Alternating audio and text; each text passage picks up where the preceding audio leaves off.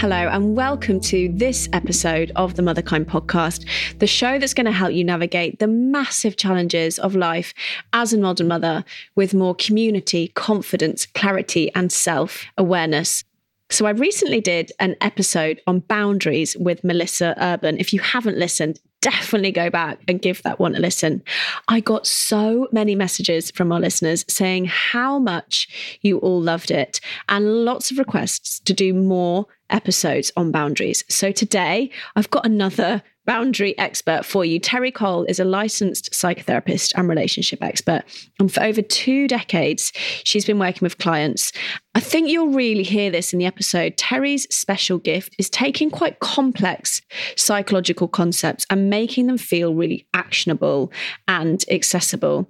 She inspires over 250,000 people every week through her courses, blog, her own podcast, and her new book called Boundary Boss is available now. And that is a brilliant resource, as I hope you'll learn as you listen to this episode. Terri is incredible on teaching us about boundaries. When I think about boundaries, I think there's 3 parts to boundaries. I think there's the education, which is what the hell are they? Why do I need them? And how do I know that I need them? I think the second part is then figuring them out for you, because boundaries are so personal. They are completely different for every single one of us. And also they change depending on how old our kids are, how resourced we are, how much energy we've got. Boundaries are continually fluxing and changing. So that second bit is all about self-awareness and knowledge, figuring out what matters to you. What are the boundaries that you need to set? What are your non-negotiables? And then the third step is actually being able to set them in your life and be really practical with how you're going to start getting those shifts and changes that we so want by using boundaries. And we talk about all 3 of those in this episode. So I really hope that you love it.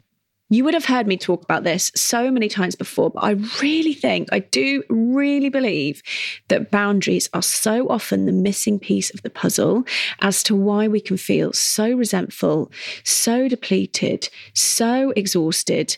A really good place to start is boundaries. So I really hope this episode serves you and I hope you love it. Here it is.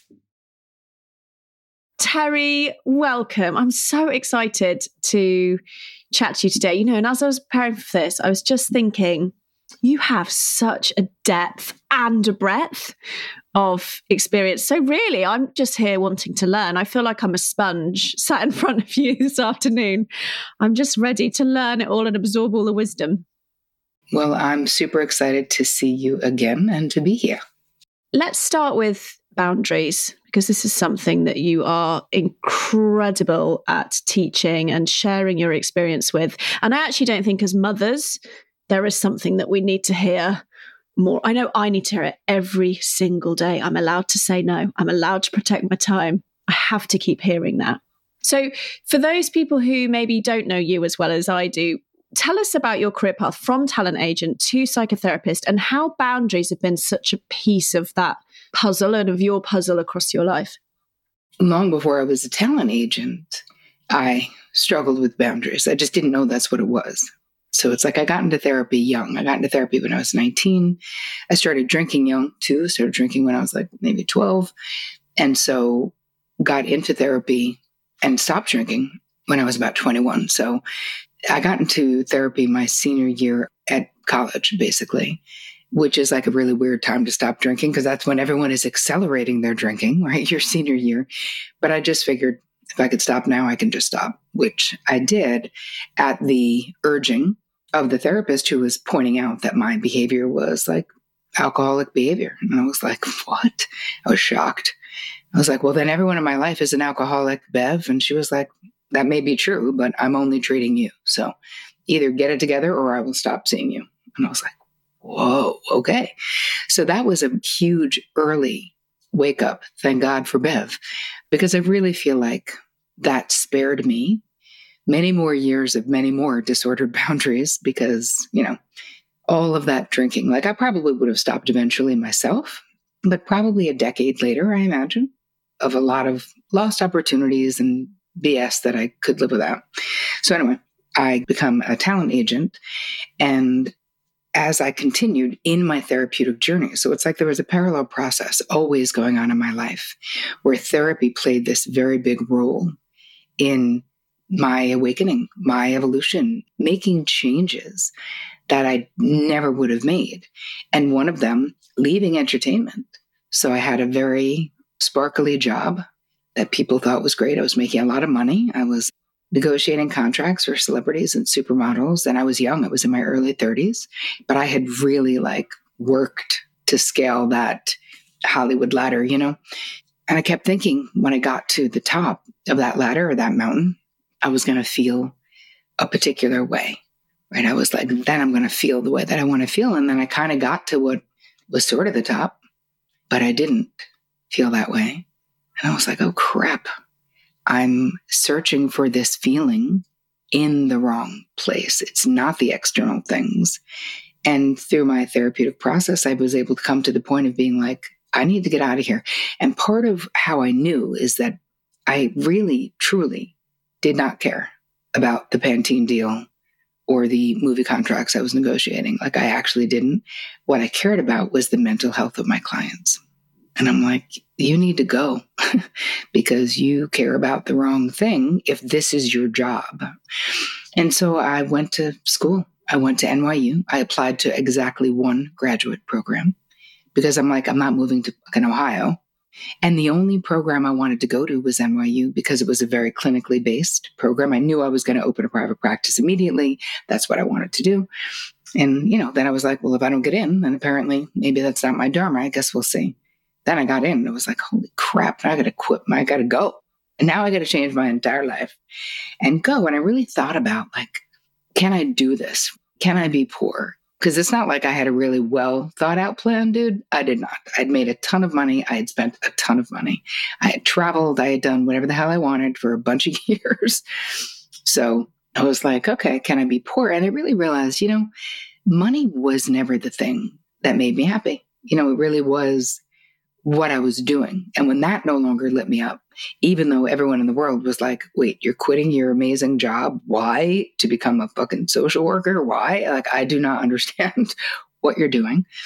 And even my father was like, sounds weird.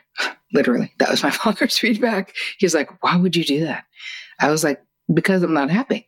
That's why. And I said, Dad, I know that may not speak to you, but I don't care, no offense, but I don't need anything from you, right? I would love your support. That'd be great. And he eventually got on board with the whole thing. Anyway, the realizations I was having throughout that was how disordered my boundaries were.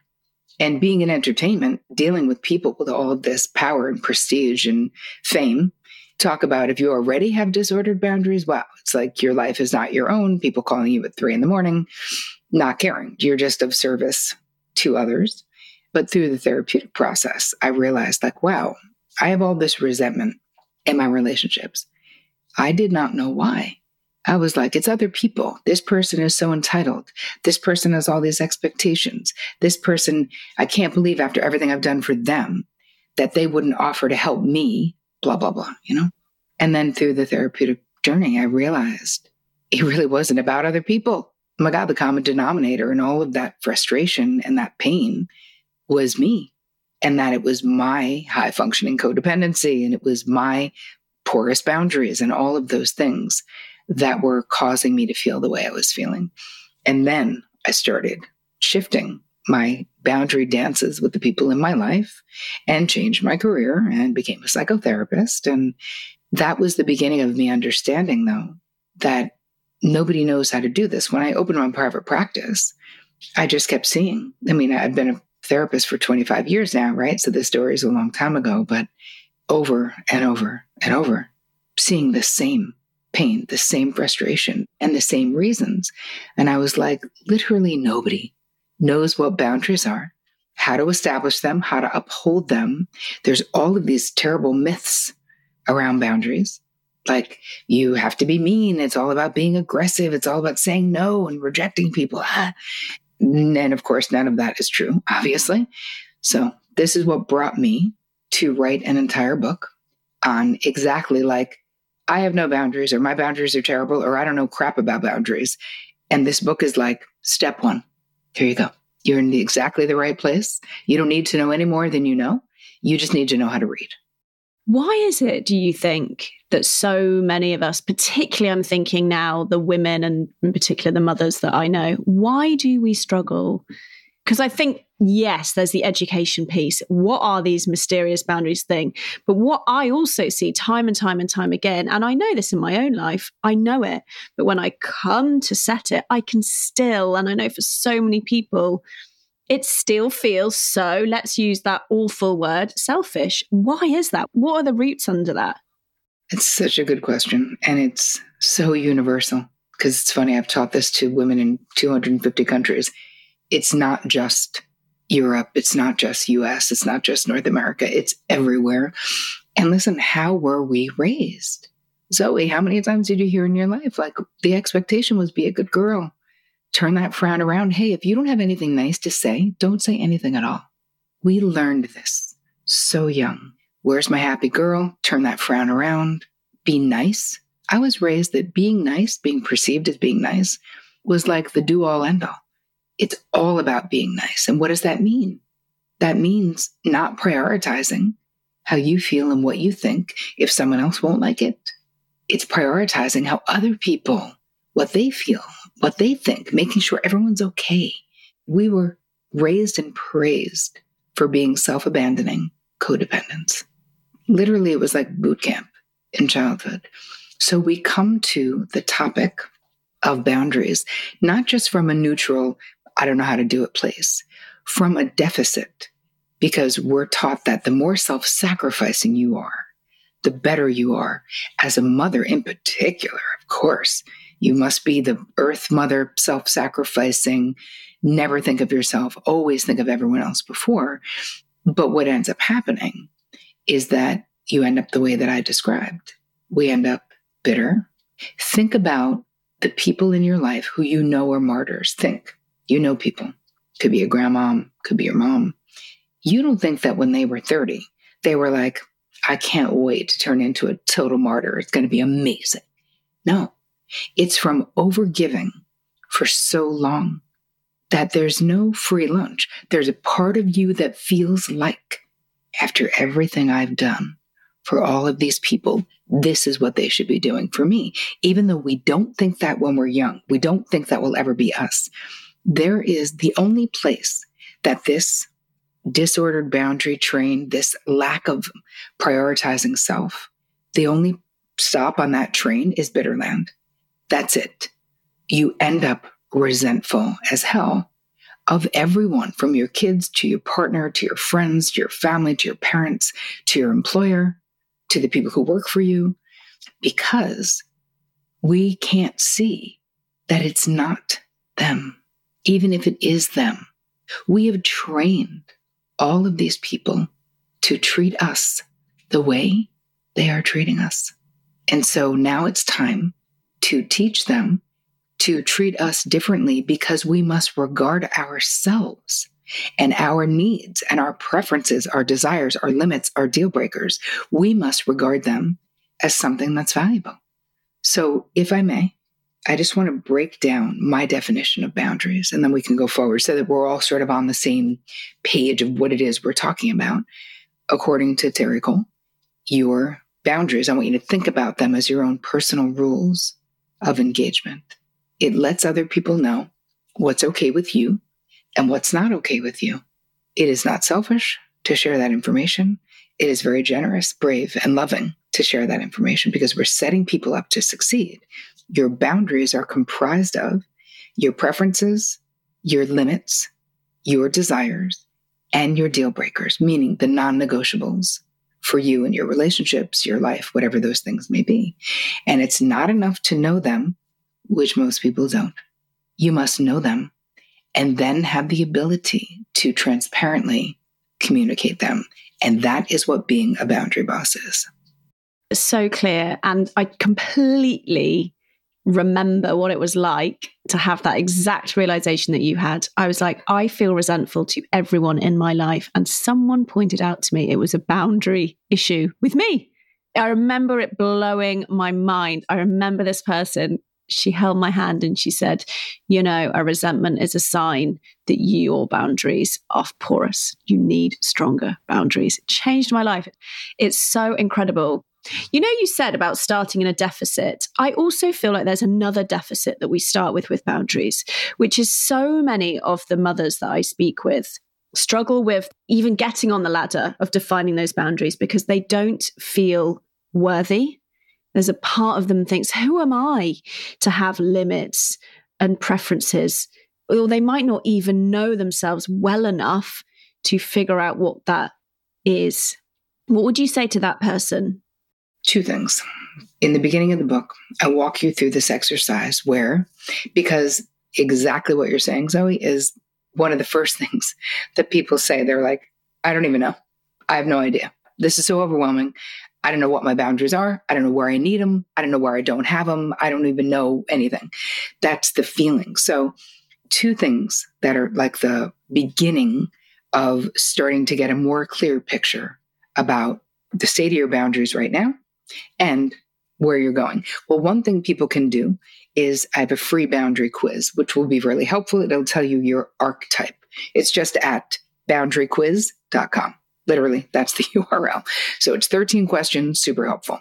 The first thing in the book we do, though, is we do a pretty extensive thing that I call the okay and not okay list, where you're going to go through every part of your life and really from the smallest things, like, in my office, there's a light in the ceiling that's really caustic that I hate. Maybe I should change that bulb. Maybe I should make that a 40-watt bulb instead of a 100-watt bulb. Or maybe don't ever use a ceiling light, according to me. Like those things, right? Is it okay how much emotional labor you're doing in your family, your home? Meaning, is there equity at all? Or is a lot of what's getting done because you're doing it? You feel like if you've made an agreement with your partner that you're staying home with the kids, does that mean that you also think that you should then do everything else? And is that happening? And how do you feel about that? So the okay and not okay list gives you an idea of what is bothering you in your financial life, your relationships, your home life, because our physical surroundings really do impact us. And a lot of times we don't put our attention on those things. We're like, it's not a big deal. Here's the thing. All of these small deals build up to being a big deal. And your comfort, your preference matters. And this is something that I think is mind-blowing to so many people who read this book, is where we've been very conditioned to be like, it's fine. It's all good. It's all good. You know me, no muss, no fuss. I'm all like, why is having no preferences preferable? Why do you think your preference is a burden? It isn't. Your preference is exactly that. And I really highly encourage my clients and people in my mastermind and all the things I do for us to control and change the things that we can in life so that we're getting our own needs met. It doesn't have to be a big deal. Sometimes these are really small things that you can change, but they make your life more pleasant. They make you feel more satisfied. So that's one thing, is the okay and not okay list. And then the next thing I'm going to suggest that we do is take a resentment inventory, because this is really going to show you where a need is not being met. And this could be because you haven't set the boundary, but you need to. This could be because you've set the boundary, but the person is kind of a bit of a boundary bully and just keeps agreeing that they're going to stop doing the thing, but then keeps doing the thing, requiring you to come back to the situation over and over. Something is happening where we feel resentful. And so that's a really good place to start to look and go, I'm really resentful of my mother-in-law. Why? Oh, because she doesn't call before she stops over the house. And I feel like it's too rude to ask her to, but I really resent her not checking to see if it's an okay time with me. Oh, okay. So there needs to be a boundary conversation there. You can do it lovingly. You can start with sweetness. Maybe you really like your mother-in-law. You just don't like her popping over to your house unannounced. So you can start with, I so appreciate that we have such a good relationship. And I love how much you're willing to help with the kids. It really makes a difference. And I'd like to make a simple request that before you stop by, you actually text me to check because the last time you came, I was in the middle of a meeting and I didn't want to be rude to you. And I couldn't get off the call. And it puts me in an uncomfortable situation, but I would really appreciate a heads up.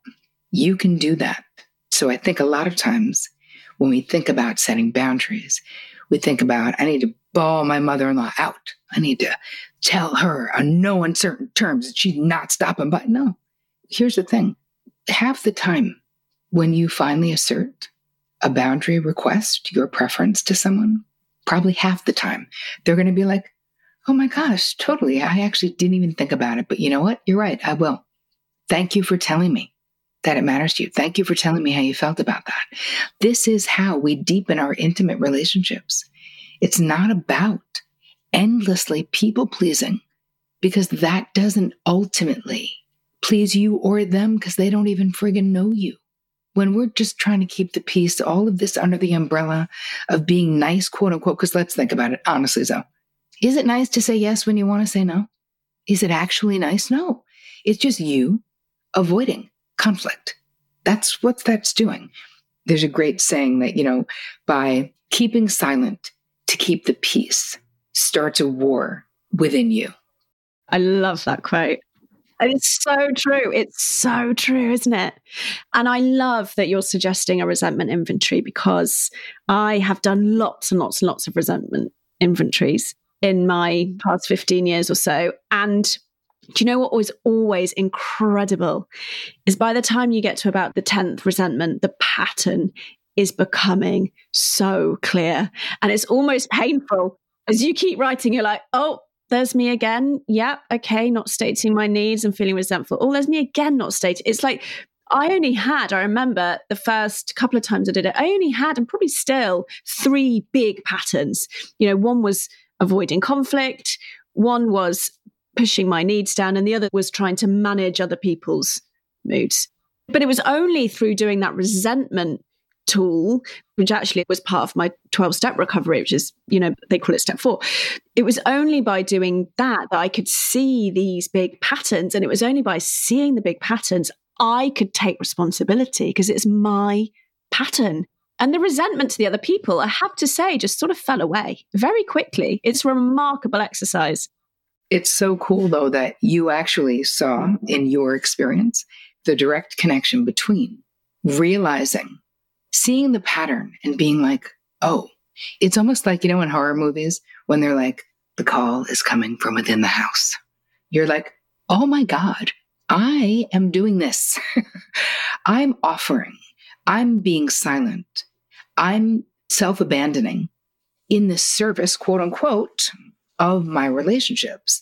So let's talk a little bit about what that really is, because this is actually, it's what my next book is about. My next book is about high-functioning codependency, which is an actual term that I coined, and I'll tell you why. So let's first talk about codependency, and then we'll talk about high-functioning codependency, shall we? Because the foundation of codependency is disordered boundaries. That's it. This is the foundation of what codependency actually is. So according to me, codependency is when we are overly invested in the feeling states, the outcomes, the circumstances, the situations of the people in our lives to the detriment of our own internal peace, our own financial, physical, psychological well-being. Now, as mothers in particular, of course we are invested in the happiness of those we love. This is just having relationships. Obviously, we are invested. But with codependency, we're more than invested. With codependency, when something bad happens to someone we love, it feels like something bad happening to us. There's a very difficult time separating.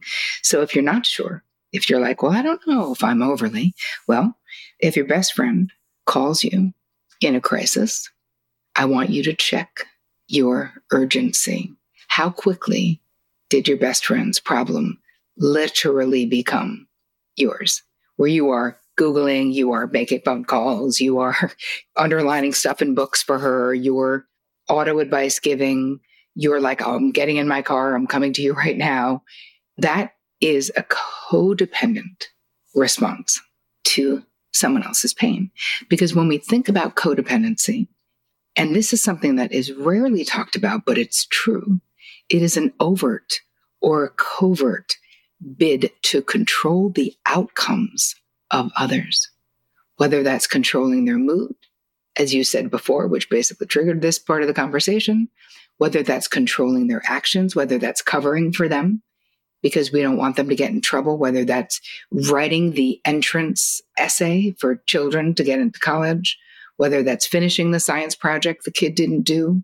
It's inserting ourselves in the center of the other person's situation as like offering ourselves up as the solution. I'm going to help you. I see you need help. I know what you should do. I'm going to help you. I know people I can call. I can get you a job, all of the things. So the reason I came up with high functioning codependency is that my therapy practice, my clientele were women like me, very highly capable, or women like you who are doing all the things, taking care of kids, taking care of parents, having burgeoning careers, having online empires, writing books, having podcasts, doing all the things. So when I would say, hey, what you're describing is a codependent pattern, they'd be like, yeah, no, wrong, lady. I'm not dependent on squat. Everyone is dependent on me. What? I'm making all the decisions. I'm making all the money. I'm the rock in my family of origin, and I'm the decision maker in the family I created. So I don't know what you're talking about. And I was like, oh, I see. My clients don't know what codependency is. It's in the mind. It's like Melody Beatty, codependent no more. You must be enabling an addict to be codependent. And I'm like, nah. What I saw over 25 years and in my own experience as a high functioning codependent, because I wouldn't have identified as a codependent at all. I was my client, right? And feeling like I'm making moves. I'm making decisions. I'm doing things. I'm not dependent.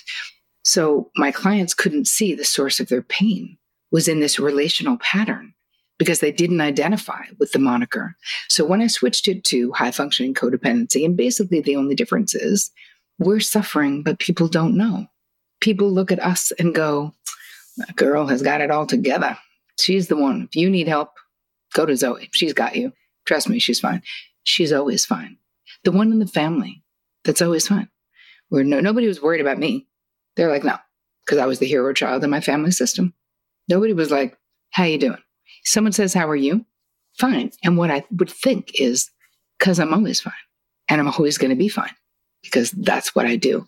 That does not change that the overfunctioning, overgiving, overinvestment, even overfeeling that we experience in our relationships is healthy. It doesn't make the best relationships. And what I see in my therapy practice is if you do it for decades, you cannot keep doing it. Autoimmune disorders, TMJ, insomnia, like so many physical ailments, along with MS, cancer, other things, that I feel like it is so stressful to our nervous system to always sort of be on this high alert, to have this sense of over responsibility for the people in our life, that there's only so long that you can do it. Anyway, so that's my 2 cents on it. And that's why I'm writing a book on high functioning codependency, because it is curable, just like having disordered boundaries. We can learn to do it differently. And on the other side of doing it differently is our deepest intimate relationships. It is letting other people actually know us. Because if we're saying yes when we want to say no, if we're self-sacrificing all the time, people don't know us. So how can people authentically love you if your life is managing them? I just felt like my whole life was managing people, managing my relationships, managing my family, managing everybody. I'm excited to tell you about this week's sponsor, which is dog food company Pooch and Mutt. And the reason I'm so excited is because Pooch and Mutt is my husband Guy's company. So we're keeping it in the family this week. I watch firsthand how much time, passion and focus goes into making Pooch and Mutt products, which include food, treats and dental sticks. They're all vet recommended and formulated with natural supplements and functional ingredients, never any junk or nasties, which support your dog's physical and mental health. I would say at its core, Pooch and Mutt is a health-led company because Guy and the team know that what you eat affects the way you feel, and they are all pretty obsessed with helping your dog feel as amazing and happy as they can be. So Pooch and Mutt offers different products to cater for various health conditions and life stages of pets, such as anxiety, digestive issues, joint health, weight management, skin issues, dental health, all the way from puppy right the way through to senior. So if you want to give a food, a treat, or a dental stick a try, then my very generous husband is offering 25% off for Motherkind listeners. That's 25% off online at poochandmutt.co.uk using code Motherkind25. That's Motherkind25 at poochandmutt.co.uk. And please note this excludes subscriptions. How does someone know the difference between being a good friend, being a good mother, being a supportive partner, being part of the community, helping out, rallying around when someone has a disaster or there's we're collecting money for the clothes bank? How does someone know that that's just who I want to be in the world? That's that nurturing part of me. That's the part of me that connects to others versus what you're saying, which is what I'm hearing is almost a compulsive, unmanageable desire to want to get into the business of others. What are some of the signs that people could be listening going, okay, that is a sign that I'm stepping into what you would call this sort of unhealthy codependency? Well, part of it is if you can't not do it, it is not a choice. It is a compulsion. So if someone has a problem and you can't not start auto advice giving immediately, having ideas, having plans. I've had a similar experience. Let me tell you what happened for me. You may go, but isn't that loving? I want to help them. Well, you can learn a different way of helping because what's more loving, rather than centering their problem on you, is centering their problem on them, having faith. So if I have a friend who comes to me with a problem, 20 years ago, I would have been like, I know exactly what you should do. I got this. I know people. I'll make phone calls, right? I would center myself. I wasn't consciously centering myself, but I was by thinking I knew what they should do. What I do now is my friend comes to me with a problem and I go, okay, so what does your gut say? What do you think you should do? If you did know, what would it be? How can I best support you? Well, I want to know what you think. Of course, people ask me all the time what I think because of what I do. And I always say, no. I want to know what you think. Because here's the thing, babe. What you think is what matters because it's your life. So what I would do, and I'll tell you my opinion later, but let's really try to dive into what you think you should do. Because the thing is, when you're a high-functioning codependent and when you are well-respected and when people think you have a brain, they also start blaming you. When they take your advice and it doesn't work out. When the thing that worked for you didn't work for them, but you were so sure it was going to. So we don't want to be taking responsibility for other people's lives. So how do you know what you're doing? How do you know if you're doing it? First, if you can't not, then it's a compulsion. Second thing is, I really feel like we have to go in first. It's not just about changing behavior. It's about understanding why you feel so threatened by other people's lives being out of control in your estimation. Why you're so afraid for others to make a mistake. Part of how I came to this in my own life is that one of my sisters was in a bad situation. I have 3 older sisters. And this one always had a lot of problems and addiction issues. And so she was living with this abusive guy in the woods with no running water. Like it was a total disaster, And I couldn't stop trying to control it and fix it. I couldn't stop trying to get her out of there. I couldn't stop trying to throw money at it. I couldn't stop. It was so painful to think that she would let someone physically hit her. It was just brutal. And I remember going to my therapist and I was like crying, like, what am I going to do? What am I going to do? She won't let me fix it, basically. And my therapist was like, Terri, what do you mean? What are you going to do? And I was like, I've got to do something. How can I just leave her there? And she's like, let me ask you something. What makes you think you know what your sister needs to learn in this lifetime? And I was like, I think we can both agree she doesn't need to learn it in an abusive relationship. And she was like, I cannot agree with that. I'm not God. I have no idea what lessons your sister needs to learn and in which way. Like she's on her own journey, Terri. You are not responsible. And I was like, so what do I do? She's like, well, you need boundaries because what is really happening is that you've worked for 20 years to create a pretty harmonious life. And your sister's life, being a total shit show, is really messing with your peace. And you want that to stop. And I was like, well, that does not sound like Mother Teresa, which is what I thought I was, but you're correct. I do want that to stop. I thought of it like I'm just a helper. I'm just a lover like that, and then really seeing it in the stark terms of what she basically proposed. I was like, this is the truth. And she said, you don't have to let her talk to you about this abusive guy. Like, you need a boundary because it is so distressing to you. So she helped me come up with a way to draw a boundary with my sister saying, I love you. And if you ever want to get out of this situation, I'm still your person, but I cannot talk to you about this guy anymore. Like, I can't. And so probably in 9 months, I only talked to her like 2 or 3 times. And then she called me at the end of the 9 months and was like, hello, are you still my person? And I was like, yes, I am. I'm getting in my car right now. And she left of her own accord. She was the hero of her own story. She got that growth, not because I quote unquote let her, because it's not my job to let or not let. She got it because I took care of myself, which is appropriate and correct to draw that boundary to protect my internal peace. And that allowed her to do what she needed to do. And so that really changed things for me, where I didn't think I had a choice. I thought to be a good sister, I had to control what was happening, or at least try. And what I learned was that that was my sister's side of the street, and that I could still be a good sister and love her from afar until she really wanted me to help her. And me helping her in that way is not codependent.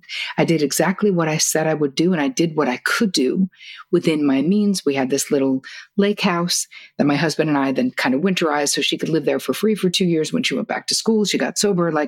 But I could do that without hurting myself, right? That was within my capability to do. And it did help her appropriately. There's so much that I resonate with this because I've had some really similar experiences. And I learned that the rescuer in me was really trying to avoid the pain. Like, it's a really good way to avoid pain and grief is to just compulsively try and get in there. Because I imagine when you set that boundary, I don't know, the feelings might have come about the sadness and the grief of, I really learned that in a relationship that I did the same thing in. The other thing that I learned that was incredibly powerful that you've just reminded me of, which is that all the time that I'm doing that, and I really have to remember this with my kids, every time why don't you should, what I'm really saying underneath that is, I don't think you can figure this out yourself. I'm actually disempowering. And when I did this with someone in my life who I was always helping, I'd send them jobs. This person was looking for a job. Here's a job. And I thought, what I'm really saying is, I don't think this person is capable of course they're capable of finding their own job. I stopped doing it. Hey, presto, after 6 months, this person phoned me and said, I think I found the perfect job, because I think there's a shift that person can feel, which is like, Terri, Zoe, they believe that I can do this in my life. They believe in me. And I'm sure your sister felt that energy shift. Like, she believes that I can figure this out on my own. Maybe I can, as opposed to the opposite, which is she doesn't believe I can figure this out. Maybe I can't. It's very disempowering. That is such a great point of the underlying, the subtext of what is being said and what is being communicated. And especially with children, it's so important. And especially with teens and adult children, it's like this desire to make sure kids don't make mistakes. And if they do, to get them out of the mistake, of course. And they've got to know that you believe. We had a situation when Vic and I were raising our kids that I married a widower. They were already young teens, sort of really acting out when I came into the scene, 3 boys. And one of our kids was just continually coming back asking for money. We were paying for rent. He didn't use it for rent. And then he was in arrears and was spending the money. It was really a bad situation. And I remember my husband, so much guilt because their mom died when they were little kids. And it was like my husband was just throwing money at this kid out of guilt, is what it felt like to me. And I said to him, listen, I do not want to be a party to this, because what you're saying to Joe is Joe is saying to you, I'm afraid I'm a loser. And you're saying, oh, you are a loser. I agree with you. You're afraid you're a loser? You are. I'm going to bail you out. It's about me. I'm going to give you this money. No. From that point forward, I was like, listen, Joe needs to hear from you that you think he can do it. Coming to us, I want you to co-sign for this thing. No. You're going to figure it out yourself because I have no doubt that you will. And of course he did. And soon after that, he moved to Ohio to get a job, because he needed, I think, to hear that his father thought he could do it. I mean, when I was growing up, my parents were not, they were like, you graduate college, good luck. I moved with a garbage bag full of my clothes into a laundry room in Long Island that I loved, paid $200 a month. And I was so psyched. It never entered my mind that I couldn't do it because nobody was like, here's money for rent because it'll be hard to get a job. No, I got a job quite quick because I had rent to pay. You know what I mean? And I think, even when parenting little ones, saying, what do you think about that? I do that a lot. The incessant questions that you get when they're little. Why is it that? Why is that like that? Why is that like that? I just turn that straight back on them. Why do you think? The answers they come up with are hilarious. But what I hope I'm trying to teach them is you can figure this stuff out. Your opinion matters. It's so powerful. And it is so different than, I think, we're in this intense mothering phase, aren't we, of life where, the idea is that we have to give all our kids the answers and we have to be there and helicopter mothering. And I love what you're saying, which is the opposite of all that, which is that to protect our energy, to protect our peace first, and then give from a place of conscious choice, not giving from a place of, as you would call it, high functioning codependency. It's really powerful.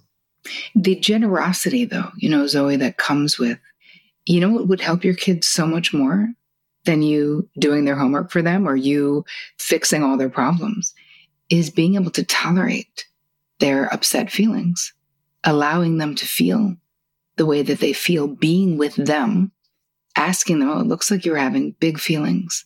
Can you tell me why? What's going on? So much of the time, we want to control. We don't want them to be sad. We don't want them to be hurt. They're having problems at school. And we're like, I'm going to the principal and I'm going to call that other parent. And I'm not saying allow your kid to be bullied without, but I am saying it helps them so much when we can regulate our own emotions. We teach them, we co-regulate with them. Because here's the thing, life is not smooth sailing. There's going to be problems. And if we magically fix the problems, they're so ill-equipped to do it themselves. This is hard. This is tough. Acknowledging what they're going through, but being with them. Because so much of the time I see in my clients, the parenting is like, you have no reason to feel that way. You have everything. Are you ungrateful? We got you the thing you wanted. We did the other thing. Why are you crying about some kid down the, you know what I mean? And I'm like, that's so invalidating to a child. Yeah, it's true. It's so important. And that validation within ourselves. Like you just said, this is so hard. I need to hear that all the time from myself. This is so hard. You're allowed to feel angry. This is so hard. You're allowed to sob. This is so hard. You're allowed to not know what you think about this yet. Just that permission for it to be hard. It is really hard, isn't it? As you said, we haven't been taught about boundaries. We haven't been taught about codependency unless, you were lucky like you and I was 21 when I went to therapy. So a few years after you, that is so rare. And that is, I think, where my passion and mission comes from, because I just wish that, more people, particularly mothers, could have some of these tools because they are so life-changing, aren't they? Particularly boundaries, I think. Agreed. And self-care in a real way. And that's internal boundaries, right? Where we don't have to do it all. We can't do it all. We need community. We need to rest. We need to prioritize our health in a real way. And I think that really that whole outdated mother as, the person who would give anyone the shirt off her back, where I just want to be like, Betty, keep your friggin' shirt on. Why is that a good thing? Be discerning about who has access to you. Be discerning about where you are bleeding your bandwidth because it's limited. Allow yourself to rest. Allow people to help you. Ask for help because this is another thing with high functioning codependents. Oh, we're great at helping other people, but we are not that great at asking for, allowing, or receiving help that's readily available to us. It's like there's this psychological piece where it can be so hard, where we're like, I don't want to burden anyone else. My whole thing was, I don't want to owe anybody. I'd rather do it myself. I don't want to owe anybody anything. But it's a solitary existence, not really being in community. As if it's transactional, like, I'll do this for you, you do this. I'm the same. Like, I feel like, again, asking for help is something that is so foundational and so important for women and mothers. And it's really hard to do in practice. There's such a vulnerability in asking for help. There's such a skill in knowing how to do it. There's such a skill in knowing how to hold it if someone sets a boundary back with you, which of course is the other side of boundaries, right? If someone says, I hear you, Zoe, I hear you really want me to pick the kids up on Thursday. I can't. That's someone else's boundary. How do I hold that then? You know, this stuff is so hard. Right. And why is it so devastating? But here's the question for us. Why is that quote unquote rejection, a preference, of an ask? Why is that so hard? Why does that make us think and say, last time I ever asked them for anything? Or I shouldn't have asked. I shouldn't have asked. For me, I go internal. Oh God, I shouldn't have asked. Sorry, I shouldn't have asked. That's what I do. I apologize for the ask when they set the boundary. And here's the thing. Of course you should ask. And you're not that fragile. So part of it is, let's just change our minds about these conversations. Let's just change our minds. There are people in your life right now, every person listening to this, who want to help you. People right now. People who offer that you reject. I used to reject help from like the cab driver. I'm going to Europe with a huge bag. He's trying to get out of that. I'm like, I got it. Don't worry about it. Just pop the trunk. Why? What is wrong with you, Terri? Let the guy lift your bag into the trunk. You're going to overtip him anyway. Like, just let him do it. And there is something that the hyper independence I see as part of this high functioning codependency is that there is such a hyper independence of like, I got it. I'll do it myself.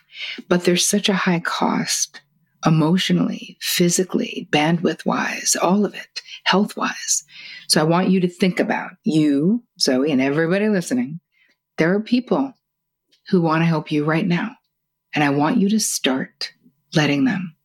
And if you ask someone and they say no, it's okay. Don't say you shouldn't have asked. Of course you should ask. It's okay. And if someone asks you to do something and you truly don't have the bandwidth, it's also okay for you to say no. Learning that you can buy time, especially for people who like give an insta yes a lot, where you're just like, of course, yes, of course. When other people ask you to do things, just start right now. Stopping. There is no insta yesing. We are not saying yes to anything immediately, no matter what it is. We have taught people to treat us a particular way. Now it's time to teach them something else. So when people ask you to do stuff that you don't know if you want to do, or you don't know if you have the bandwidth to do, or maybe you know you don't want to do it, but you don't know how to say no, is you're just going to buy time by saying, you know what? Okay, I would think about that. I need to check my schedule. I need to check with my partner. I need to whatever, right? You're going to buy time. Maybe you're not going to say no right away, but you're also not going to say yes right away. It is so much easier to come back to that person and say, oh, I checked with whoever, and actually we already have plans on that day, but thank you so much for thinking of us. I hope you guys have a great time. Or I looked at my schedule and I actually can't help you move on that day. Or if they ask you to help them move all day on Saturday, you can say, I looked at my schedule. I can help you from 12 to 2. That's when I'm available, and I'm happy to do it if that will help you. I'm not helping you move all day on my weekend because I don't want to. That's why I don't want to. Now, you don't have to say that, but there's nothing wrong with not wanting to and giving a limit, right? That's why your boundaries, they're not all the same. Your preferences, desires, limits, and deal breakers, they're not of unequal importance, right? It goes from sort of a preference is a nice to have and a deal breaker is a must have. So that's why you must know what those things are.